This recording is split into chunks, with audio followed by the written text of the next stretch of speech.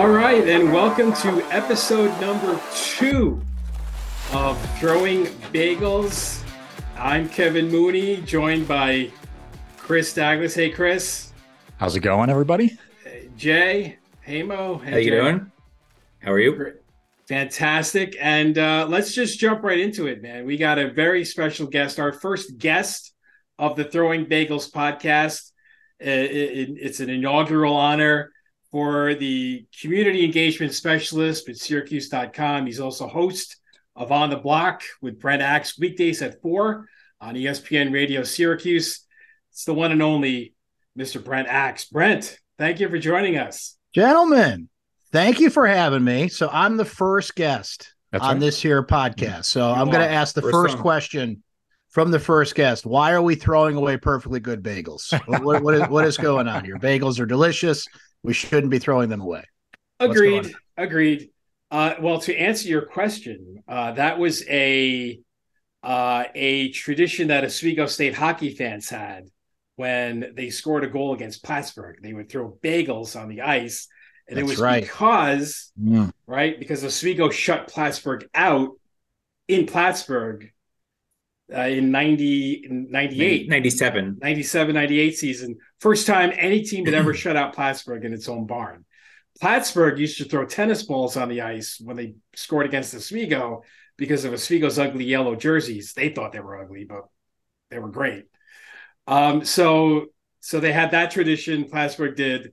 And then Oswego fans said, you know what? We're going to start throwing the bagels. And okay, here we go, throwing bagels. My one semester at Oswego, I should have known this, but I didn't. It didn't last very long. No, and they certainly won't let them do it in the new campus center. Yeah, exactly. Yeah. Too nice in there now. Oh yeah, definitely. So amazing, Brent. We look back a week ago, this very minute, basically, Bills Bengals kicks off on Monday Night Football.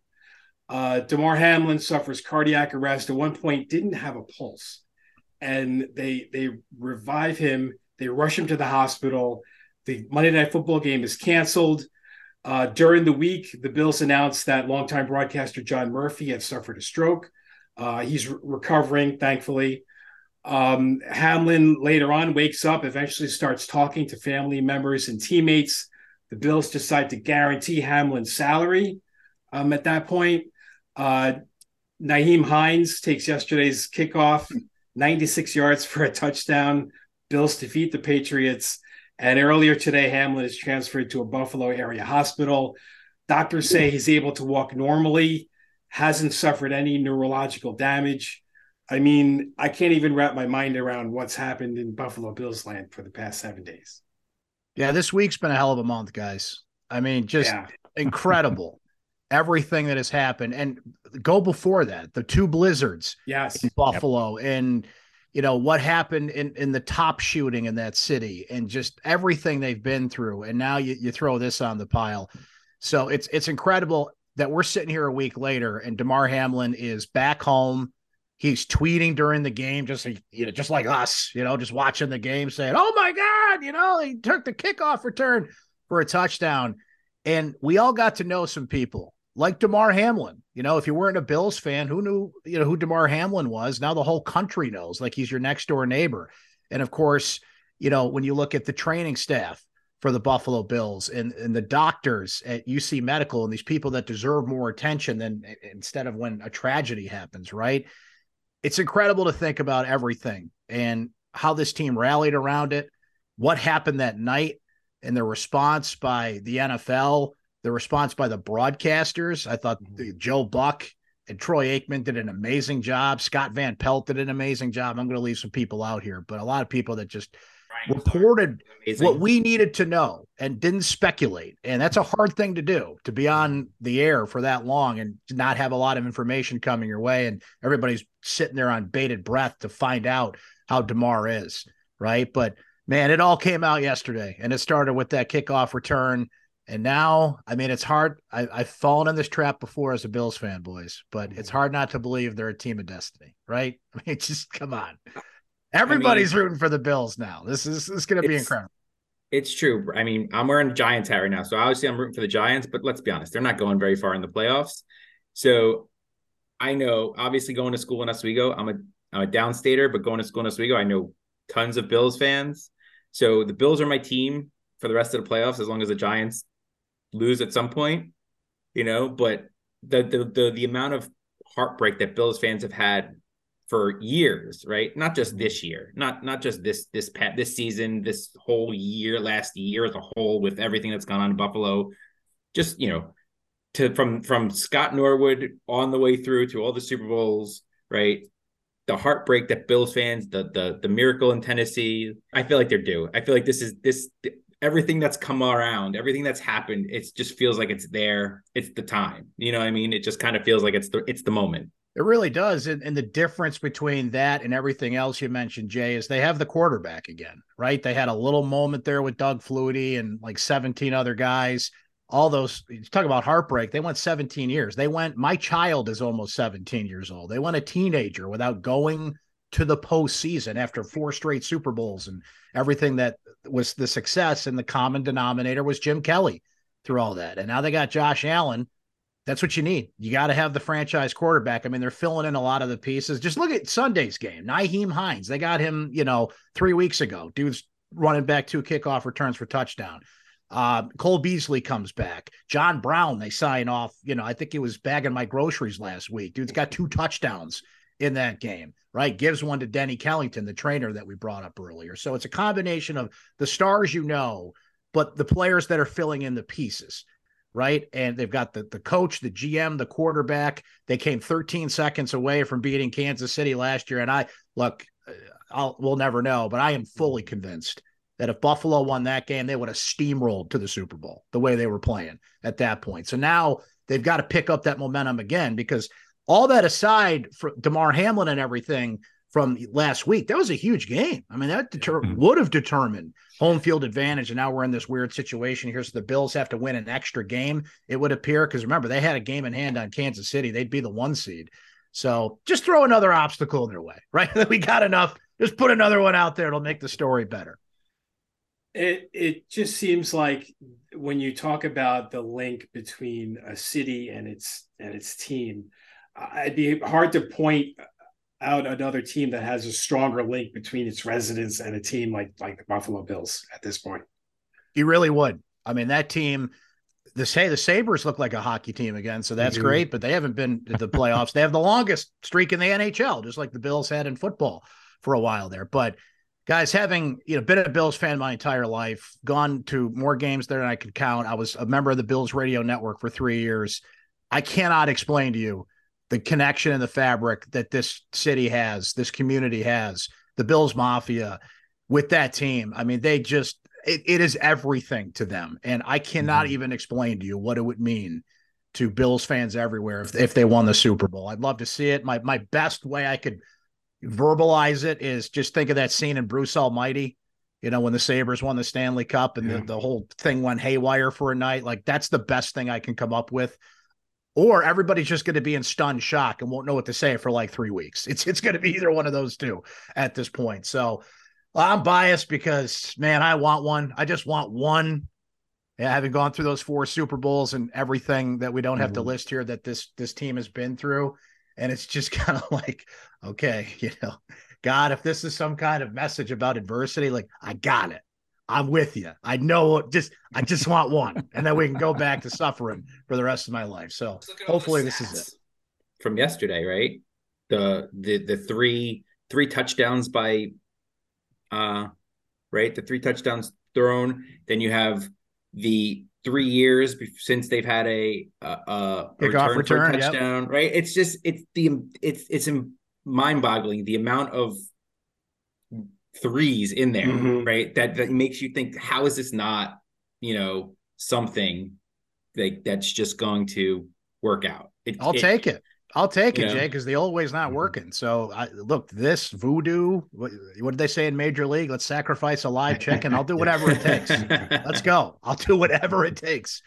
And I mean, you brought up Scott Norwood, as a Giants fan, like I'm scarred for life. I refuse to watch a replay of that kick to this day. I can't do it.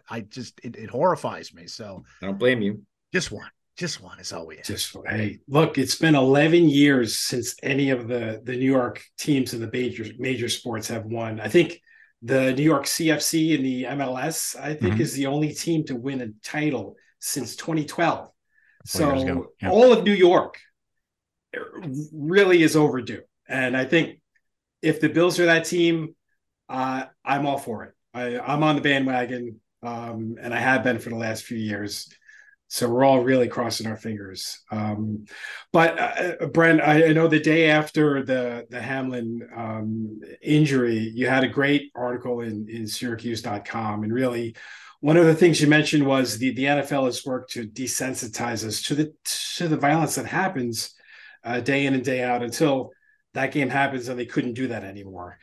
So really, it was. Could this be a watershed moment, if you will, for the NFL? There's no question about it. And the most encouraging thing there, guys, is it came from the coaches, right? Sean McDermott talks to Zach Taylor and says, we can't play. I have to be with my player, right? It'd be one thing if it were their players revolting, we won't go back out there. And, you had members of the Cincinnati Bengals warming up thinking they're going back out there. That's understandable. I mean, it was unprecedented. These guys, they're trained to do that, right? In comes the ambulance, out goes the ambulance, play again. But you could just see it on the looks on their faces that this was different. This was not the typical guy tears his ACL and they cart him off and he gives the thumbs up and let's go. So the NFL needed that hard lesson. And now they know it's okay. You can stop a game if you have to. Like, don't do it unless it's absolutely necessary.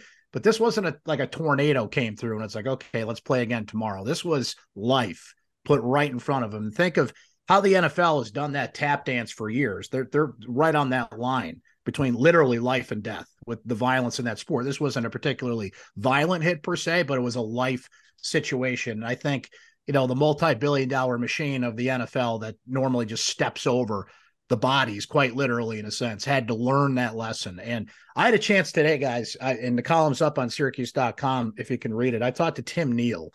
Tim Neal in 2001 was a trainer at Syracuse, and a referee went down on the field, and he revived him on the field. And they're friends to this day. The referee, Jerry Bram is his name, talks in Tim Neal's class. Tim worked with Denny Kellington while they were both at Syracuse and told that story 100 times, and they watched the video. And I love hearing stories like that, especially when it's related to Syracuse people, right? And you're like, man, they were there. A Syracuse person was right there on the spot when it was needed. And, just the connect the dots. Denny heard that story from Tim, all the training and everything. You might never have to ever do that in real time in your life, but it all came together and the right people were in the right spot when Damar Hamlin went down. Yeah, absolutely. You brought up the NFL and how, maybe they're taking a look at it's okay to stop a game and that sort of thing. Did the NFL, because it seemed like yesterday Hamlin gave us permission to feel good about the NFL again. I mean, all the excitement and the buildup, and he's texting and tweeting and whatnot. Did the NFL kind of hide behind that? And, it's okay to feel good, but at the same time, like, they're kind of ignoring the big picture of, oh man, this sport is still very violent. In a way, yeah. I mean, in another way, they were up front and right there. There's Roger Goodell in Buffalo yesterday, and he's doing interviews. So shout out to my friend Sal Capaccio, who got to interview him. And, Raj is not a guy that's out there doing a lot of interviews. So in a way, they were up front. But look, at the end of the day, it's a TV show. And, the TV show is going to put out there what's going to make you feel good, right? And they are kind of, in a way, hiding from this. I mean, this was an event that could have happened anywhere. It was a cardiac arrest. But the sport, while it's safer now, it's still a particularly violent sport that, we all accept. I mean, look, pot calling the kettle black here. I'm as big a football fan as you're going to find. We all just kind of make that deal with ourselves when we sit down and watch football. But it just seems like nothing touches the mighty National Football League. It is incredible what, I don't want to say they get away with. That's not the right way to put it. But you know what I mean? Like, if some of the stuff happened in other sports, they wouldn't exist. And if anything, like, the NFL just gets stronger from it. It's the weirdest thing I've ever seen, but that's the NFL for you. If the NFL did not exist and someone suggested it today, how do you think it would be received? I think it would be received like Christmas morning. Look how popular UFC is. People have a human instinct to watch other people fight. For a long time, it was boxing. It's just, there's something about that man in the arena thing. And people doing things that we have human instincts to do, but rarely act out on. A guy cut me off on 690 the other day. I wanted to punch him in the throat, but I can't do that. But I can watch football players do that, right? Yeah. So that's always going to be there. So if it wasn't the NFL, Kevin, it would be something else. It would absolutely be something else. And I'm not a UFC fan. I have nothing against it, but I'm just not a fan. So I'm glad it's the NFL, to be honest with you. To your point, right? The NFL, do we really think that they're going to take this as a lesson learned, right? Do we really feel like the NFL, they don't guarantee salaries, right? In the one sport that you feel like salaries should probably be more guaranteed than any other because of injuries, right? Baseball players can stub a toe and they're getting paid $13 million a year, but NFL players don't get their salaries. Thankfully Hamlin's salary is going to be paid out, no matter what, because the Bills are just this, they graciously are like, no, we're paying his salary. Do we really think the NFL is actually going to learn a lesson from this? And I don't personally, I don't think it's going to happen. My answer is no. And here's why, because we're still watching. The ratings went up. They didn't go down. The only thing the NFL is going to learn a lesson from, they'll learn lessons from this and procedures will put into place. I don't want to just make them sound like they're completely heartless here, but how about this? You brought it up, guys. They guaranteed Damar Hamlin's salary. Oh, hey, good for you. Like, the multi-billion-dollar operation is going to give Damar Hamlin his $4 million, right? Like, the fact that that's normal in football, you go on the IR, you're not going to get as much money in the most violent sport there is. Like, there's something screwed up about that. So let's not give him the golf clap because they're going to give him all his money and they had to negotiate that. They put that out. Like, hey, look what we did. He's going to get all his money. Well, that's like obvious. That he should get all his money and he should get the best care possible, given the sport that he plays, right? Mm-hmm. Absolutely. 100%. I remember former Jets and Bills head coach Rex Ryan used to say that football there's a 100% injury rate when it comes to football, because we watch it and we don't really acknowledge the broken fingers, the pulled hamstrings, the rolled over ankles, the knees, the elbows, you name it. It happens day in and day out to almost every player on a roster. So, we need to really put that on ourselves in some aspects to remember that there is 100% injury rate and these guys are getting hurt all the time. Well, here's the thing, Kevin. It's not 100%, but it's a high percentage of the football players that I've talked to through the years that have gone through not only those things, but serious things. And almost all of them say, I'd do it again tomorrow. Yeah. They know what they're doing. They know what they're signing up for. They know what they're a part of, and they'd all do it again tomorrow. I think a lot of them in the old days wish, like the turf at Three Rivers Stadium and even the Carrier Dome wasn't just like, some cheap carpet you can get at Home Depot. Like, now they've got the field turf and everything. Certainly they wish conditions were better, but they all say the same thing. I'd do it again. The only way it's going to change, in my opinion, is the next collective bargaining agreement. The players literally need to take a stand this time and say, we don't care. We don't care how long we sit out. We don't care if you use replacement players. Our salaries need. I think the fans are finally getting to a point now where, as annoyed as a lot of fans will be if there's no real quality football, right, quote unquote, I think the fans would actually side with the players on this one finally and say they need their salaries guaranteed. Like, the time has come. We've seen enough. I think we know how much Roger Goodell makes and his owners and all the owners make. There's no ownership in the NFL, right? That's hard up for money, like in any other sport, right? All these owners make up globs of money because of the football, of the TV contracts and everything like that. So, in my opinion, I think I think that's the breaking point. I think if the players I agree with you in spirit, Jay. Here's where I'll disagree with you. The billionaires will always win the fight because they're billionaires. To be an NFL owner, you have to be one of the richest people in the world already, and you can ride it out. Like, they might take a PR hit. I think you're right. I think the fan base is more on the player side. Remember, 2011 is as close as we came to this thing shutting down. 2021, it just went through like, you woke up one day like, hey, there's a new collective bargaining agreement. It's like, whoa, wait a minute. This is kind of a big deal, right? But the billionaires can outride the millionaires. And maybe the people that don't win their fantasy leagues will be with the players in this case, but the ones that do are like, where's my football? And I think eventually that would win out, if you will. Right. Let's move to Syracuse. I know we've mentioned Syracuse football. Of course, Denny Kellington, the man who saved Hamlin's life, former head trainer of SU football, one of several links between Buffalo and Syracuse. The Syracuse football season wrapped up with a record of 7-6 after falling to Minnesota in the Pinstripe Bowl. What are your thoughts on that season that just finished? Let's look at this in two parts. So when Syracuse started 6-0, that showed what they can be. When they finished 7-6, that showed who they are. Starting 6-0 was great because when I looked at that schedule, I said, man, that's a front-loaded schedule. If you can bank as many wins as you can, you're going bowling. And I think at the end of the day, people are like, you go to a bowl game, Dino can come back for an 8th year, and I think everybody's okay with that. And then they flirted with disaster on the back end of the schedule when it got harder and when their depth was challenged, right? So it's a double-edged sword because you showed, like, at one point, TCU, here they are playing for the national championship on Monday night as we speak. And both Syracuse and TCU were 6-0 at one point this year. TCU was 201 odds to win the national championship. They run a 3.35. They were 5-7 last year, just like Syracuse. So as a Syracuse fan, you're like, well, wait a minute. I know they're in Texas and there's a whole lot of things I'm leaving out of this conversation. But the dangerous thing was they showed what they could be, right? I remember Donovan McNabb and I remember Dwight Freeney and go through the names. I was there in 87 when they went undefeated. I was 10, but I was there, right?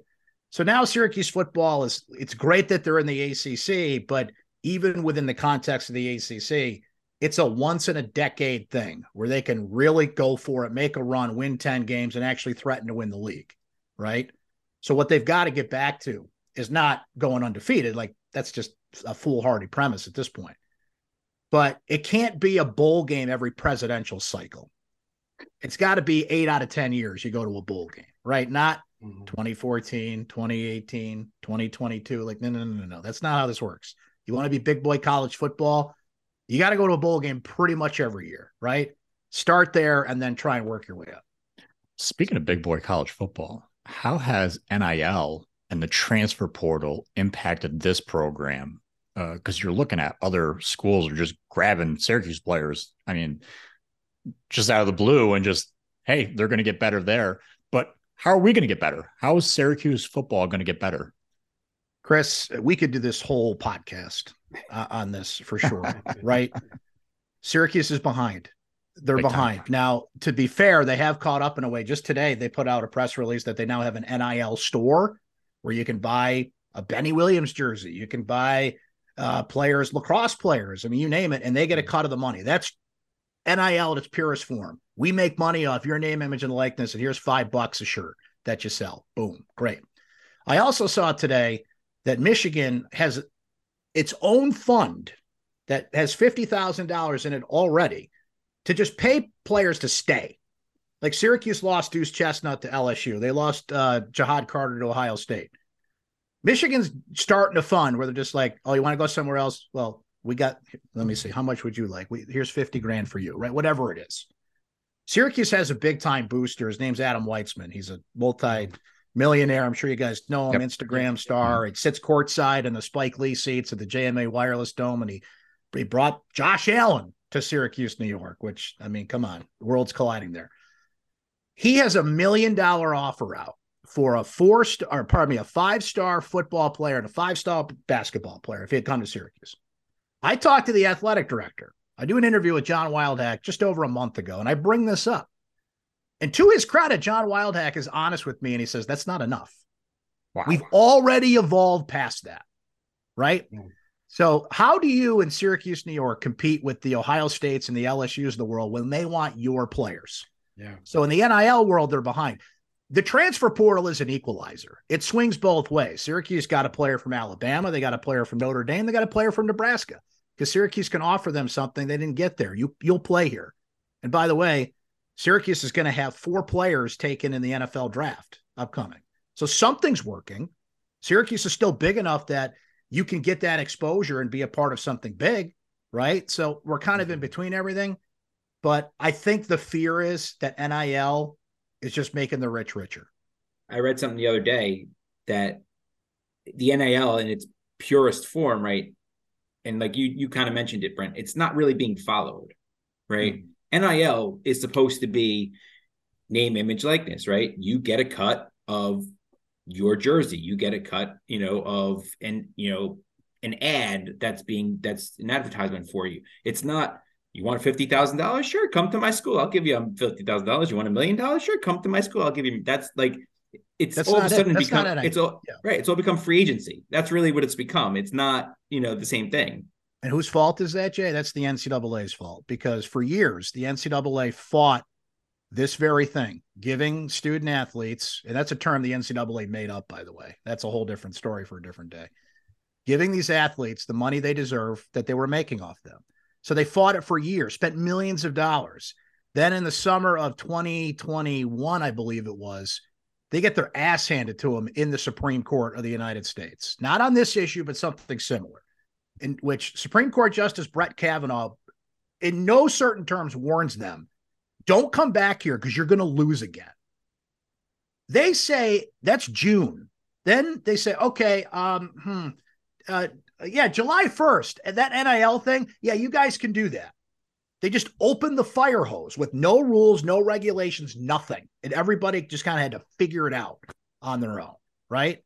So that's why we're in this world. You can't put the toothpaste back in the tube. I laughed as hard as I've laughed in months when the NCAA put out a story recently, like they're going to start regulating this stuff. Like, what? How are you going to start regulating this? You have been so behind on this. And by the way, nobody respects you anymore. Nobody cares when the NCAA knocks at your door. You used to fear that when the NCAA knocked at your door. Now it's like, I'm going way back here, and nobody listening to this is going to get this reference, but I get this reference. Al Pacino and Justice for All, right? Who saw that movie back in the early 80s? Oh, my goodness. No, you're out of order. This whole court's out of order, right? That's what you do when the NCAA comes knocking. You're like, who are you? Right? Don't get out of here. We're just, we're going to do what we're going to do. We did want to get your thoughts, shifting to SU basketball. They just coming off a loss to Virginia, 10-6 record overall on the season. So 16 games down, 15 games to go. These are some really tough 15 games coming up. So where does SU basketball stand at the midseason point? You brought it up, 16 down, 15 to go, and they don't have a win of note. They do not have a significant win in the eyes of the selection committee. The beauty of college basketball today, guys, is the selection committee lays it all out for you. We have these net rankings. It's broken down into 4 quads, and we're going to determine who gets in our tournament based on this system.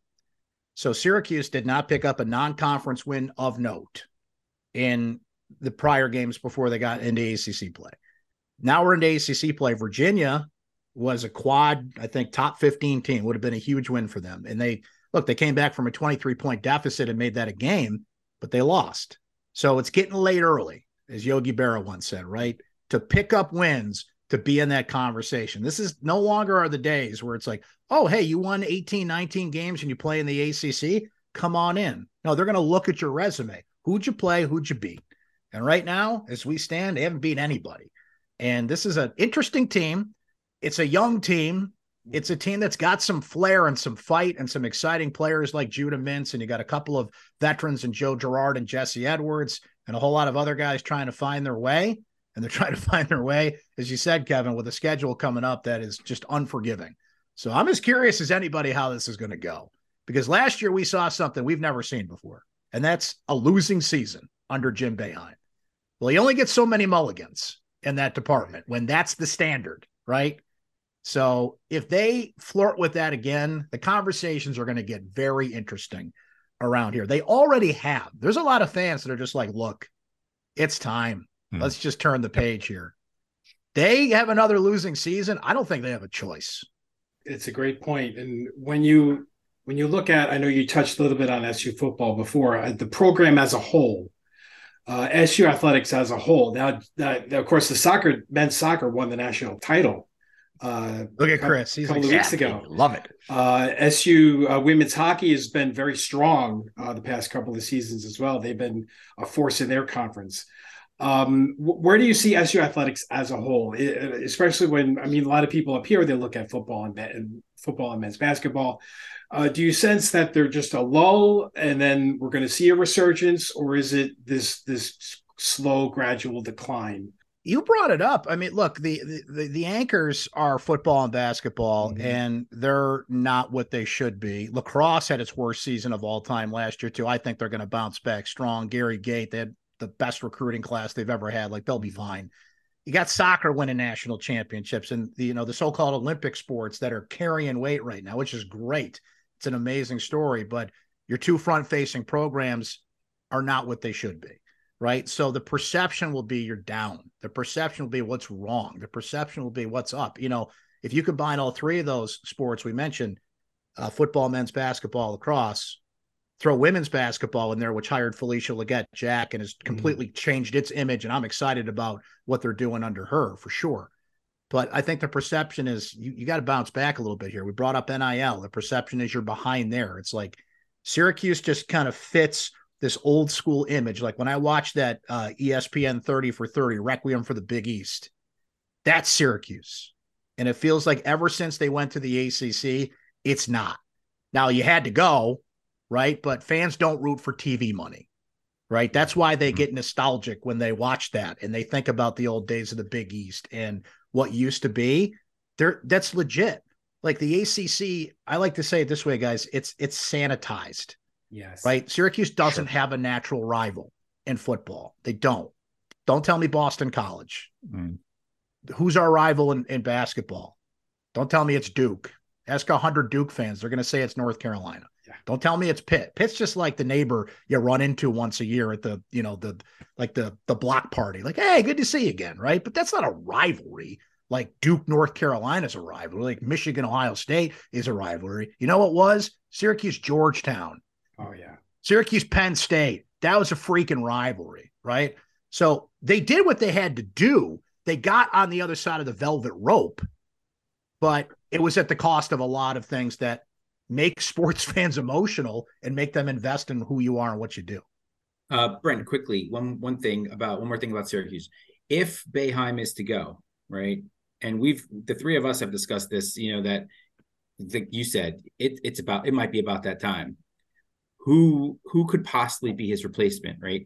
They need a good recruiter, right? Is Syracuse like a Michigan, where it's a Michigan man type thing? It's an ex-Syracuse alum. Or are they going to go outside the program? Is it going to be Jerry McNamara? Or are that's the downside of that, Jay. When Boeheim steps aside, they're just going to elevate. I think it's going to be Adrian Autry, actually. Okay. And you're Syracuse, you're a high-level, big-time program in the ACC with one of the best practice facilities in the country, 35,000 people in the dome at its best. If you cast that net wider, you'd get a great coach. Some people are like, bring Mike Hopkins back from Washington, which, frankly, I wouldn't mind that. But my fear is that John Wildhack will treat this like it's the family business. Like, the son takes over for the dad running the grocery store. It's like, come on, man. You got to think bigger than that. Nothing against Adrian Autry or Jerry McNamara, but you can't just take the path of least resistance. You are Syracuse University basketball. And Jim Boeheim has been here so long that it feels like, he's the old man that's run the grocery store for so long. And you can't picture it without him. Well, you can, because you're Syracuse University. I'm not trying to diss Jim Boeheim. I mean, he has meant everything to this program. Sure. He's a Hall of Famer for a reason, but how long are we going to keep kissing the ring here? You've got to recognize who you are. So when that time comes, it is my fervent hope that John Wildhack doesn't just elevate Autry. This is not a family business, right? Cast a wider net, see what's out there. Brent, you've been covering Syracuse. You've been on the air this is your 21st year now, I believe. Believe it or not. Yeah. Excellent. Where is the time gone? But let's wrap up by just talking a little bit about how you grew up in Syracuse, What was the path for you? You were, like you said, you were 10 years old watching SU football, other tremendous 1987 campaign. What generated the spark for you to launch into a sports broadcasting business? It's really by accident, guys. I got to be honest with you. I mean, I grew up in Syracuse. My dad took me to all the games. I was a huge fan. And when I was in high school, at Bishop Ludden High School in Syracuse, just by accident, one of my friends was like, you're always talking about sports. Why don't you go do the morning announcements? Shout out to Sister Nancy, who used to do the morning announcements. And nice. I love her to death, but she put us all to sleep. Right. So I somehow talked Sister Nancy into letting me just do a show on the morning PA. And I kind of got the bug for it. And then one day I'm at Bishop Ludden and I see this flyer on the wall that says Z89 at Syracuse University is looking for interns. I was like, yeah, that sounds fun. So I go to Z89, which at the time was actually 89.1 The Pulse. They played alternative music, Pearl Jam and Alice in Chains and all the good stuff for a couple of years. But they did sports and they did all kinds of things. And guys, I fell in love with it. They just let me do everything, right? Summertime, all shifts, every hour in the book, right? So then it comes to be time when I got to go to school. And I'm like, oh, what am I going to do? Right. I distinctly remember looking through college catalogs and seeing it, Herkimer County Community College, radio, television, broadcasting. This is how naive I was. I'm working at a Syracuse University radio station for a year. And I had no idea this is what you could do in college.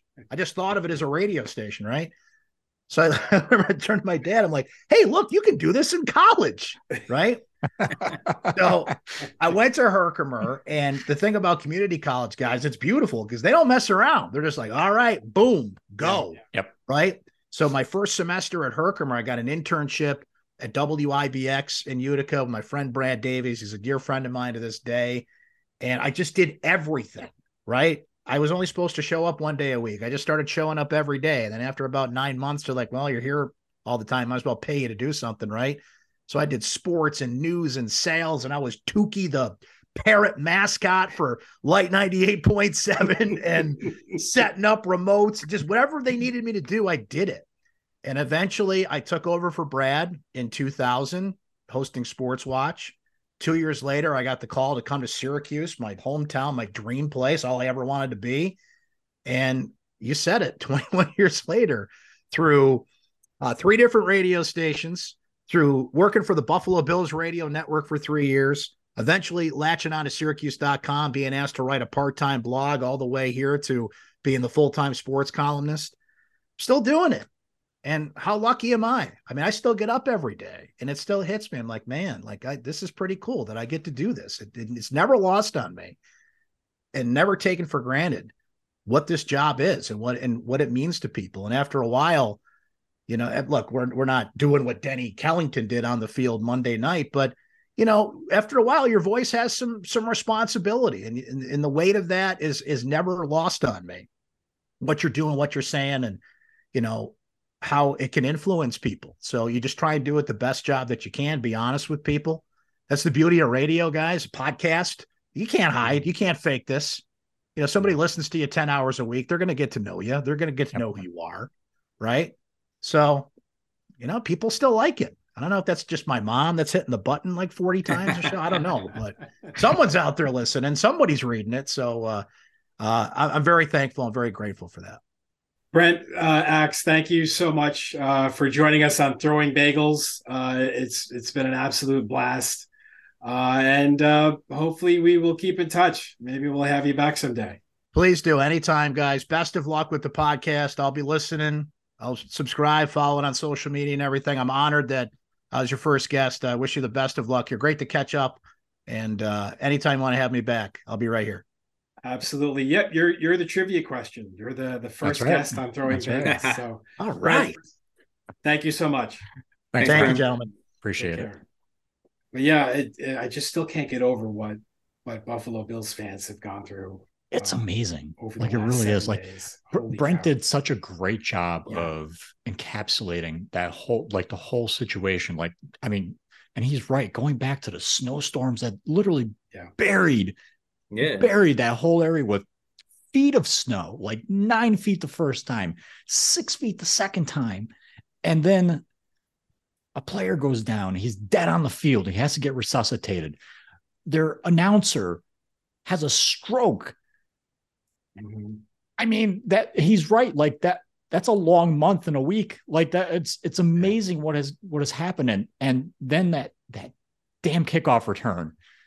And holy crap, I thought the stadium was going to explode. Like what a sports moment that was, right? That's why we watch these events on television, right? Is just to get that moment, get that high from that wonderful thing that happens on the field. And hopefully I'm a Giants fan, obviously. I am pulling for the Bills to win the Super Bowl. Like that is my team. My son has abandoned the Giants altogether. He doesn't care about them anymore. He's a Josh Allen fan and a Bills fan. And that says it all. I mean, this team has come such a long way. They've been in such a lull for so many years. And to have a great quarterback and a great team to root for is just extraordinary. And it's great for just upstate in general. No, completely agree. One of these years, right? We're gonna get over the top, and I could not be more happier for Buffalo fans. Yep. If it is the Buffalo Bills, and they are they're my number two. I mean, I'll always be a Giant fan, but by far, and I'll have a soft spot for the Jets too, because they did bad for them. They did have training camp in Cortland for several years. So, Rex Ryan doing that, ultimately making that decision to bring the team to Cortland, which my backyard. Yeah. I'll always remember that. I'll always be grateful for that. The Jets are certainly a long-suffering fan base. So it'd be great to see all three of these teams, experience a measure of success. But the Hines kickoff return, I mean, Josh Allen himself said, couldn't remember a play that struck him, that touched him the way that play did. So, it's one of the all-time greats when you're looking at that game. And hopefully there's a few more wins in the tank, and Buffalo can finally bring it home. They deserve it.